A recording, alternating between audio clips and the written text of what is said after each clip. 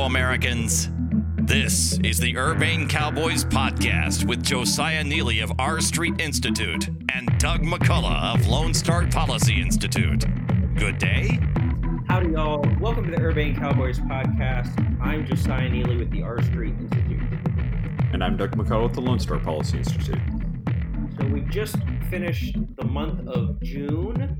It was a very busy June in a lot of ways, but one thing, if you are a legal nerd, the end of June means the end of the Supreme Court term. Typically means that there are several big cases that come out right at the end. So we want to talk about, and that was true this year as well. There's a number of big high-profile cases that were decided. So to discuss that with us, we have legal expert Ilya Shapiro, who is the he's the director of the Robert Levy Center for Constitutional Studies at the Cato Institute, which is not an acronym, Cato. People. It's nor do we also run the Southern Women's Clothing Store. Yes, that's right. Yeah, there is here in Austin. I drive by Cato all the time, and I think, wow, they're branching out. Right. But no. It's a libertarian policy shop. Ilya, welcome to the program. Good to be on, and I thought you were going to mention that it's the beginning of July, and we're not done with the Supreme Court term. I've been a professional court watcher. I've been at Cato almost 13 years, and we haven't had any July opinions, and I think it's been over 20 years.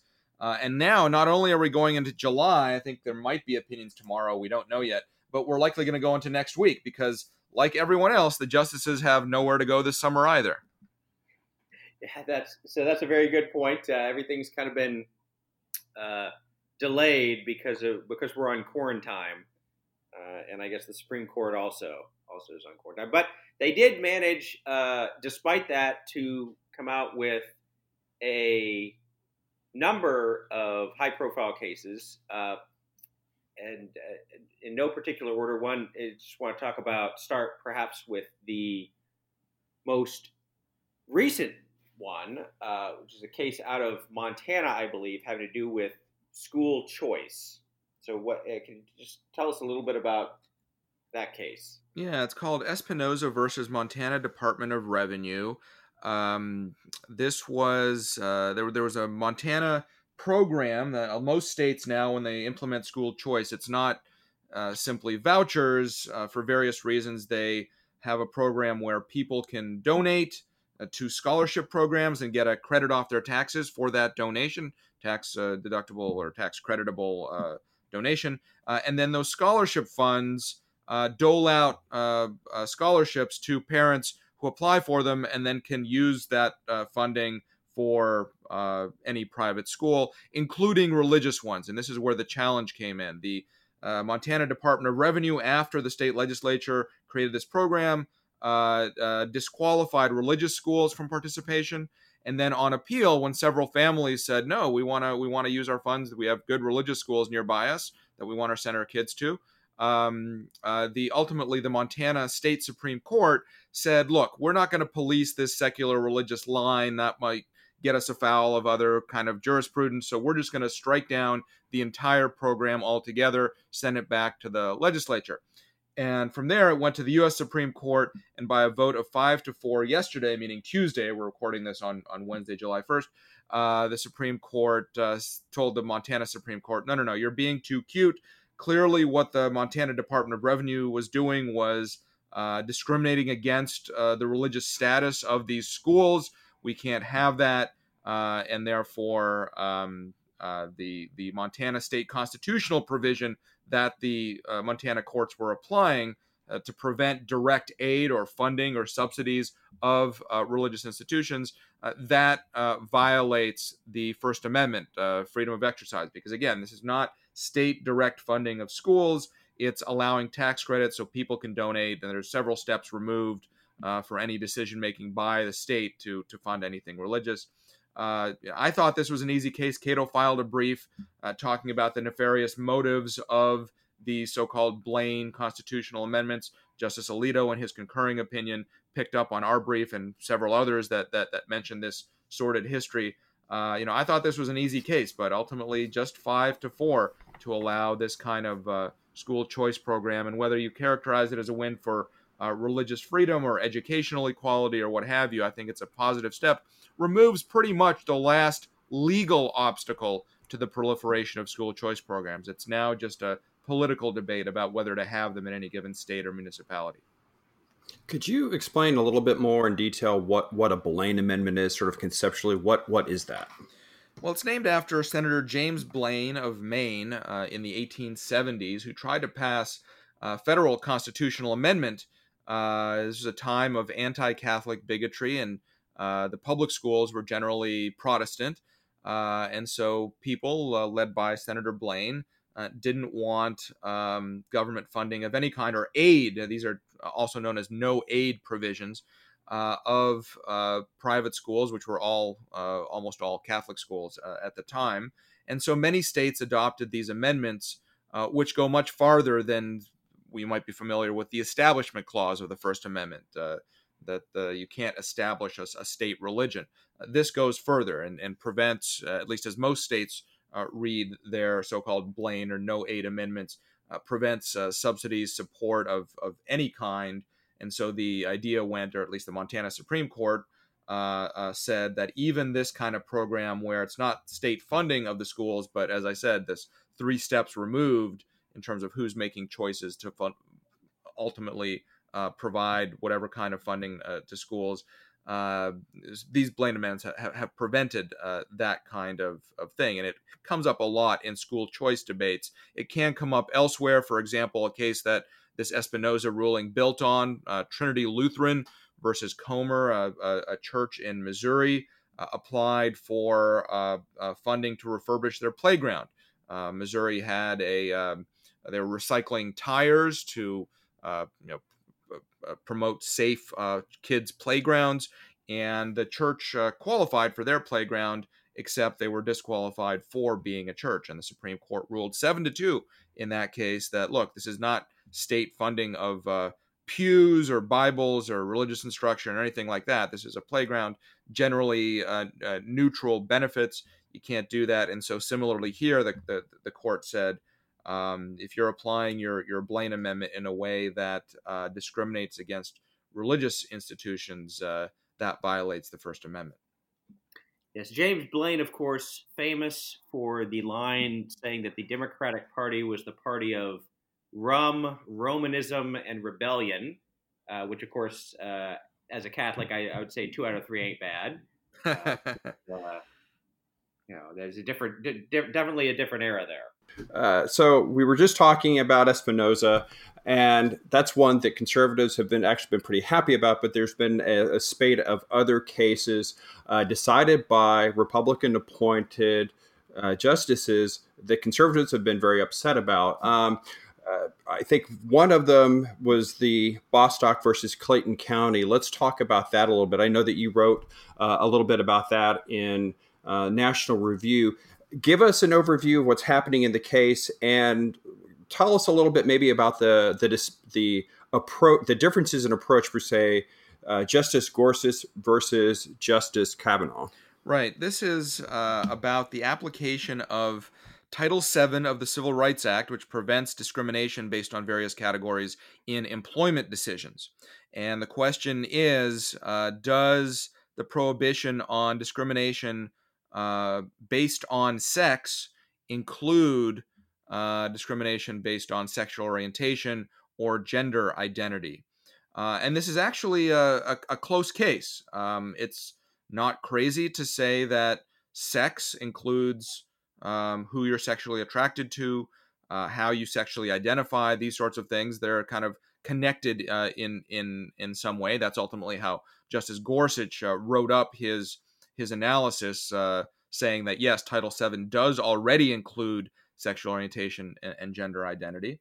On the other hand, it would be crazy to think that in 1964, when the Civil Rights Act was passed, that anyone thought they were protecting sexual orientation. Homosexuality was considered a psychological disorder, and in many states, homosexual activity was criminalized.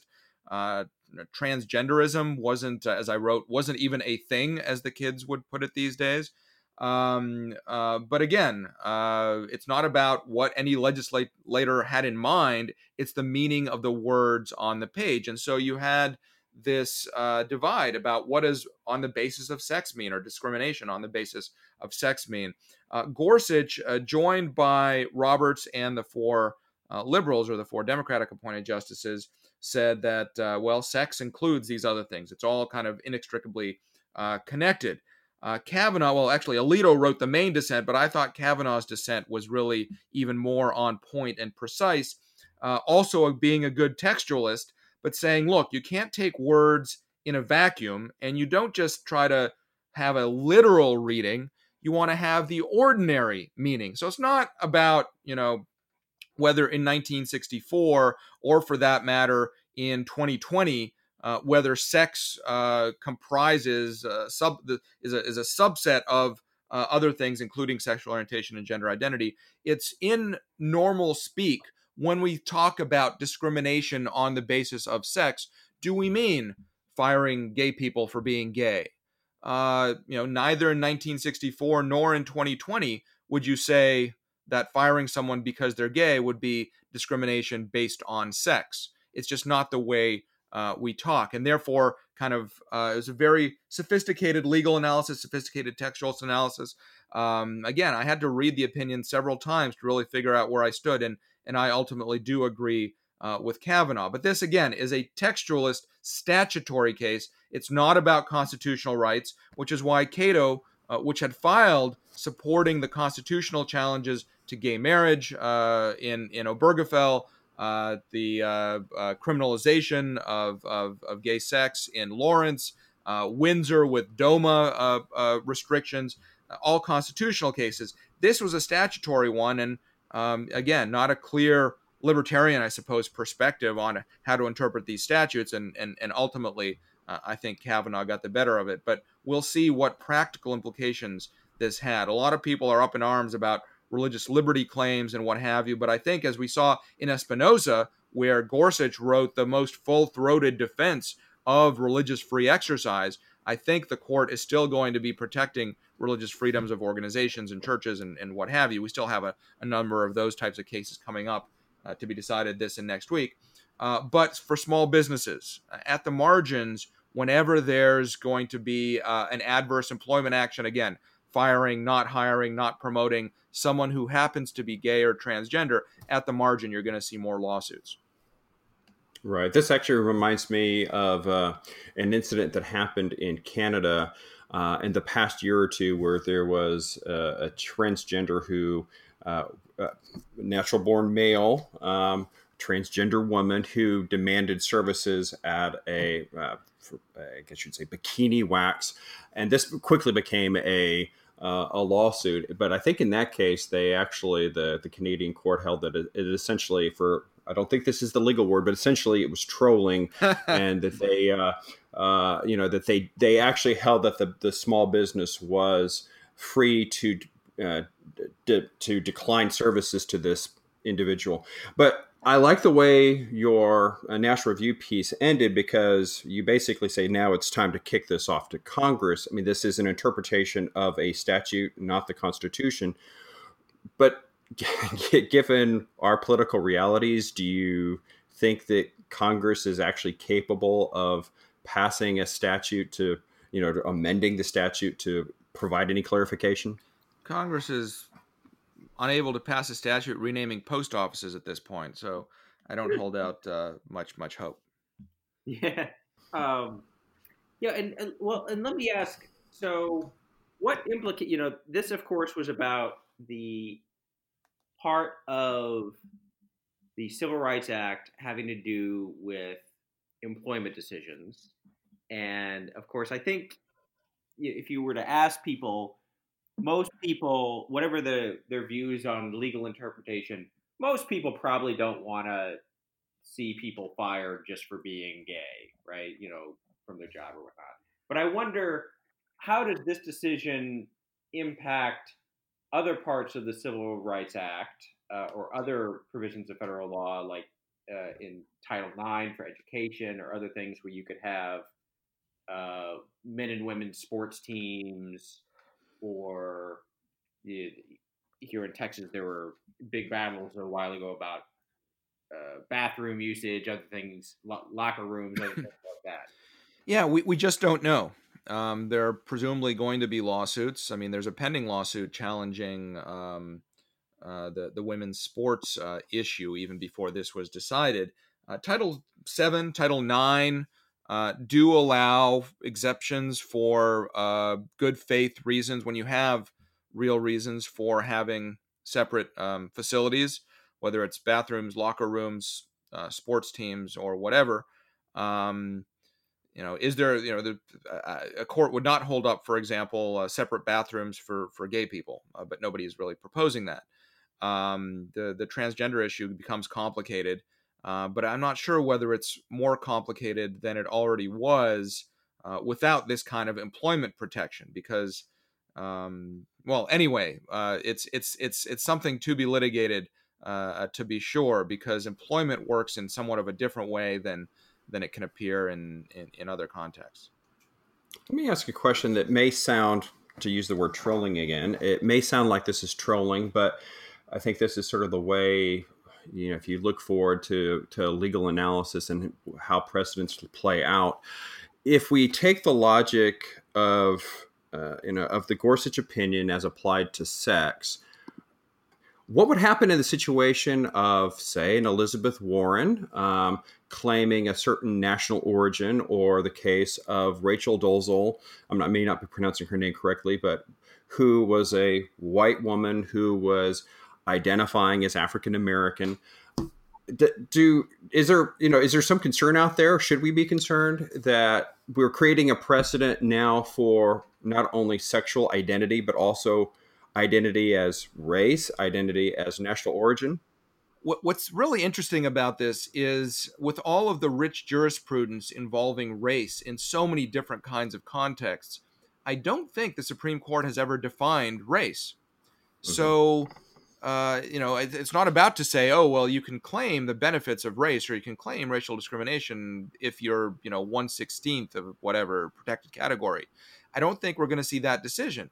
But transracialism. Who knows if that ever becomes a thing more than kind of this curiosity with Rachel Dolezal or what have you. But it wouldn't be hard to imagine a situation where if we have a 2-year window where the Democrats run both houses of Congress and Joe Biden's president, that there'd be a push for reparations, and suddenly I think it'd be quite fashionable for white people to claim to be African American. So this case seems to stand in the way. It poses a problem for how do you sort of police that? That could well be. I mean, that would be, that would take a new statute. There's not any operative reparation statute, at least not as currently read. Right. But that would be up to the congressional drafting whether they wanted to define the beneficiaries of reparations and what have you. I mean, I think ultimately, if there's ever that kind of bill, the reparations would come in the context of greater spending on social programs rather than just checks to anybody who's classified as black. But anyway, it does raise issues where it does directly come up is, not as sexy an issue, but environmental regulation, where there are pending suits about various carbon regulations for greenhouse gas emissions and climate change and all of this. What is a pollutant? Because traditionally CO2 is not considered to be a pollutant, but will courts now understand that, given the more literalist reading of sex in this case? Will they transfer that sort of thing to other expansive, potentially broader terms in other statutes? Okay, so let's switch gears to talk about something less controversial, which is abortion. So another one of the cases that came out at towards the end of the June part of the Supreme Court's term had to do with a Louisiana law that required physicians or doctors, anyone who wanted to perform abortion that they had to have hospital admitting privileges. And this was invalidated, a 5-4 decision with Roberts joining the liberal justices. What is significant? I mean, there are a couple things about this that I think kind of pique people, but what is significant about this case? Well, to be clear, Roberts did not join the four liberals on their reasoning. So Justice Breyer wrote the plurality opinion saying that the costs to abortion access outweigh whatever, as he put it, minuscule benefits or non-existent benefits to having these regulations, which of course were billed as health and safety regulations. And there's a whole separate question that Justice Alito went into in dissent about the conflict of interest between the abortion clinics, which, like any business, have an interest in having fewer regulations, and potentially the patients and consumers who might have a greater interest in health and safety regulations. But setting that aside, Roberts did not join any of that. He said that instead that he's only joining on the basis of stare decisis, that is, this idea that precedents should stand unless they're very clearly wrong and the reliance interests are not significant. There's this whole, it's a prudential doctrine. It's not a constitutional one or a statutory one. And there was a case 4 years earlier, Whole Women's Health versus Hellerstedt, involving a very similar, if not the same, there's some debate about how similar the regulation was in Texas as this Louisiana one. Now, what's funny about that, and Roberts' decision to say that was wrong, but he's going to keep to it, is that he dissented in that earlier Whole Women's Health Texas case. And so here we go. Not only is he holding to precedent for precedent's sake, for stare decisis' sake, but this is a case in which he was already on the other side. And mind you, John Roberts had no problem overturning precedent in at least 3 cases that I can think of, maybe more. Citizens United involved a 20-year-old First Amendment campaign finance precedent that was overturned, and Roberts wrote his concurring opinion specifically on how stare decisis doesn't merit keeping that old rule. The Nick case involving property rights a couple of years ago was about a 35-year-old precedent that was being overturned there. And the Janus case, I think 3 years ago now, involving workers' First Amendment rights, that was a 40-year-old precedent that was overturned. So a lot of curious things going on there. And just like his vote in the case that we just talked about, Bostock employment discrimination, just like the DACA case that we might get to, where he wrote a very technical opinion involving administrative procedure, Roberts ends up with a result that sort of pleases the left and where the other progressive justices are, but on very kind of technocratic, minimalistic grounds. So, some people have been criticizing John Roberts for being the next David Souter, or John Paul Stevens, moving left after joining the court. I don't think that's right. He's still a conservative. He still was in the dissenting side of the gay marriage case, say Obergefell, and many others yesterday with the Espinoza case on religious liberty and school choice. Nor is he like an Anthony Kennedy and sort of a moderate or a squish, some people called Kennedy. I think it's something very different is with Roberts. Roberts is trying to, in his own mind, protect the integrity of the court, not play into the narrative that it's now just 5 Republicans versus 4 Democrats. And so he's, not so much necessarily playing the long game. I think we might be dead before that game is over. But just, trying in his mind to depoliticize and legitimate the court, really. And it's frustrating because I think a lot of people think that he's making these decisions on these kind of strategic, tactical, non-legal theory grounds rather than just calling the balls and strikes as he sees them, as he promised to do at his confirmation hearing 15 years ago. So the last of the cases that kind of demonstrate this tendency, perhaps, of the Chief Justice involved DACA, which was enacted, I guess, or instituted by the Obama administration via executive order. And then when Trump came in, after a little hemming and hawing, he decided he was going to repeal it via executive order. And I guess the upshot of the decision is you can't. Maybe you could do that, but you can't really do that. What happened there? Right. So, as you say, in 2012, President Obama put in the Deferred Action for Childhood Arrivals. This is to benefit people who were brought to this country illegally as children, have kept their noses clean, are otherwise productive members of society. And my Cato colleagues have done a lot of research about how the so-called Dreamers, as they're called, after the acronym for various bills that have been proposed to normalize their status, how they're a huge net plus to America in various ways. But anyway, he put that in. 2 years later, he put in the deferred action for parents of Americans and green card holders.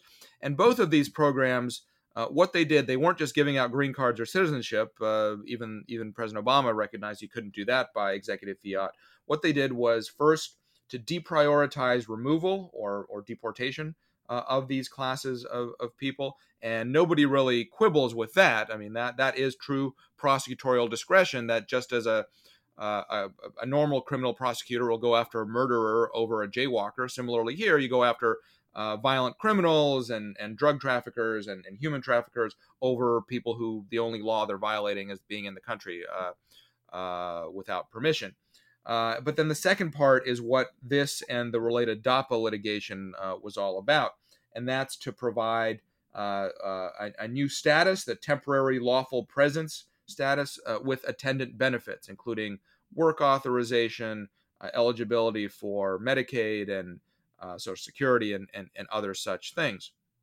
DAPA, the 2014 program, was eventually stopped by the lower courts, and then after Justice Scalia died, the Supreme Court voted 4-4, which means keeping in place the lower court injunctions without having a precedential opinion.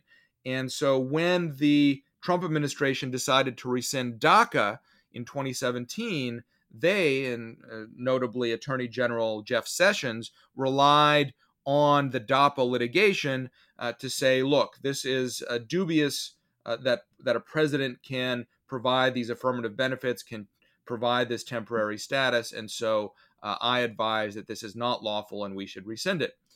Then the Secretary of Homeland Security, or then the acting Secretary of Homeland Security, issued a memo unwinding the policy in various ways. And this is what ultimately John Roberts pointed to when he wrote his opinion, saying that DHS memo didn't explain itself well enough to meet the requirements of the Administrative Procedure Act. The APA is in place to prevent sort of arbitrary, or what in legal terms called arbitrary and capricious rules by the administrative branch. The problem here is that this is an awkward fit because the original program, the Obama program, did not go through APA procedures otherwise. So in other words, it's a ratchet that Roberts has created.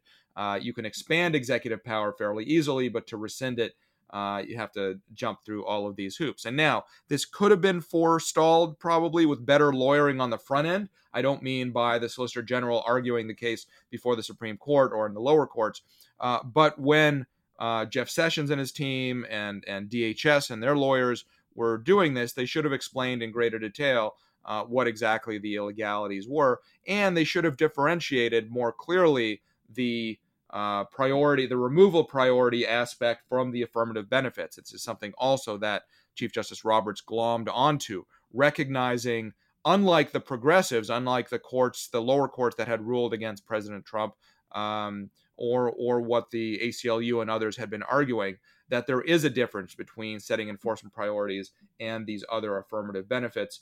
And anyway, that's what he said, that this policy was not as well devised, and therefore you might try to do it again. And I do think that within 30 days of this ruling, the Trump administration is going to try to rescind again, although that'll be tied up in the courts. And ultimately, if Trump loses re-election, then Biden will withdraw that, and away we go. Otherwise, we're going to have another 3 years debating DACA rescission some more.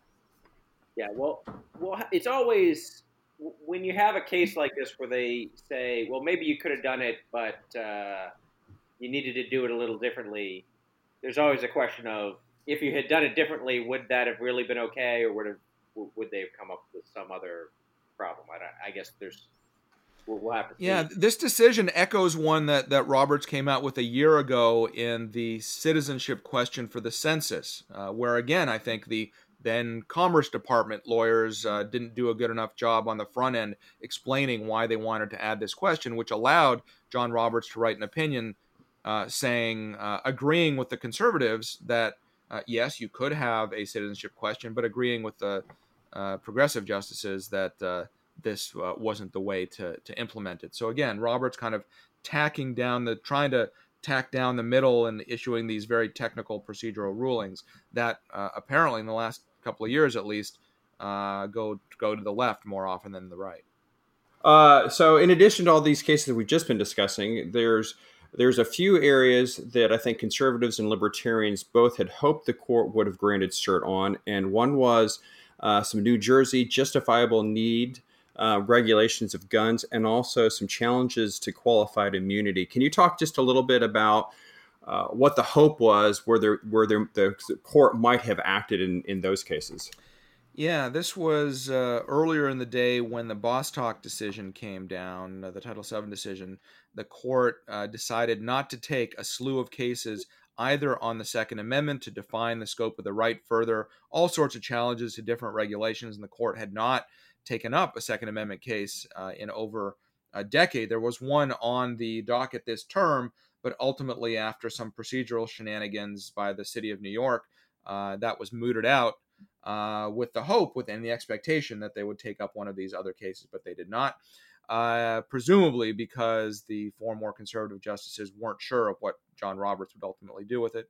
And then the other series of cases involved qualified immunity, the idea that you oftentimes, more often than not, if government officials, whether they be police, public education administrators, or otherwise, when they violate your constitutional rights, can you sue them and can you hold them liable for that? And there's this judge-made doctrine called qualified immunity that says basically you can't unless there was clearly established law, meaning the exact similar type of case had come about before finding that constitutional violation.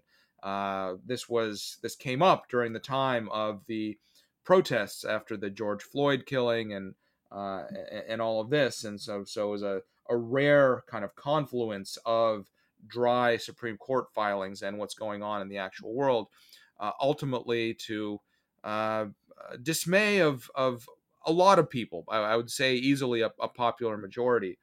They did not take up any of these issues, basically punting it to both Congress and state legislatures to tweak their own qualified immunity rules. But the commonality at the court in both of these decisions not to decide was that Justice Thomas wrote dissenting opinions from the denial of cert. He was joined by Kavanaugh on the Second Amendment, not joined by anyone, including, surprisingly, not by Sotomayor on qualified immunity.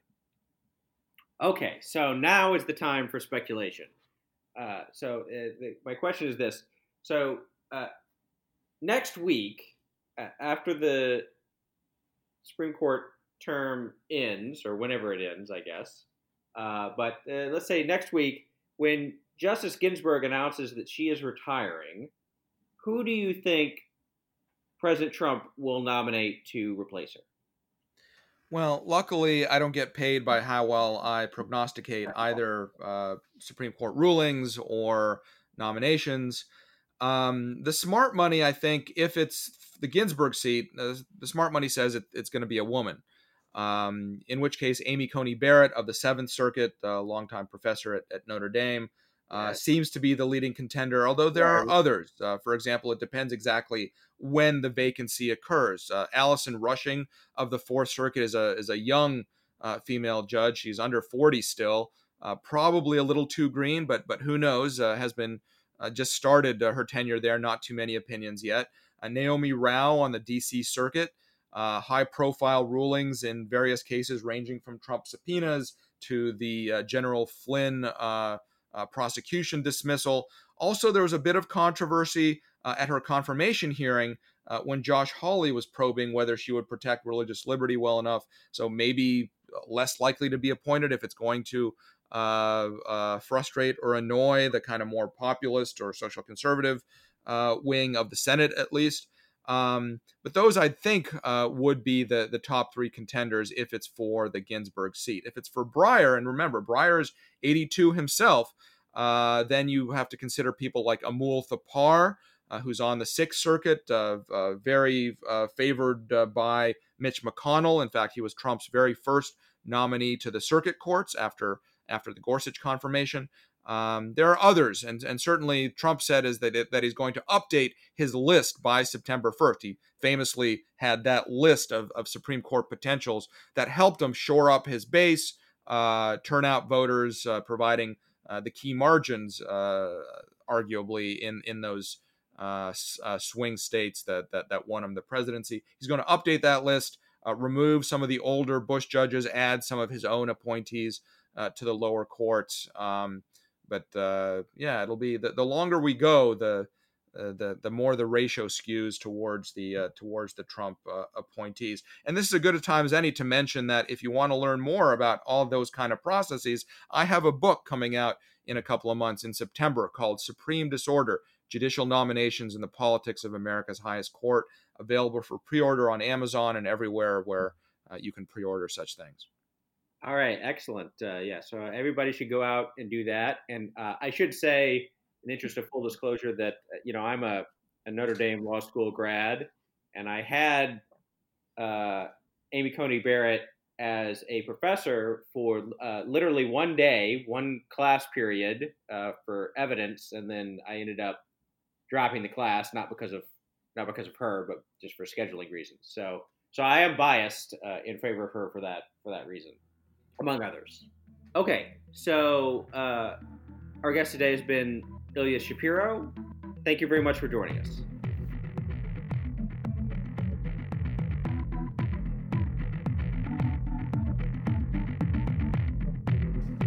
Thank you for joining us today. If you enjoyed today's show, we ask that you would subscribe, leave favorable reviews, and tell your friends to tune in to the Urbane Cowboys.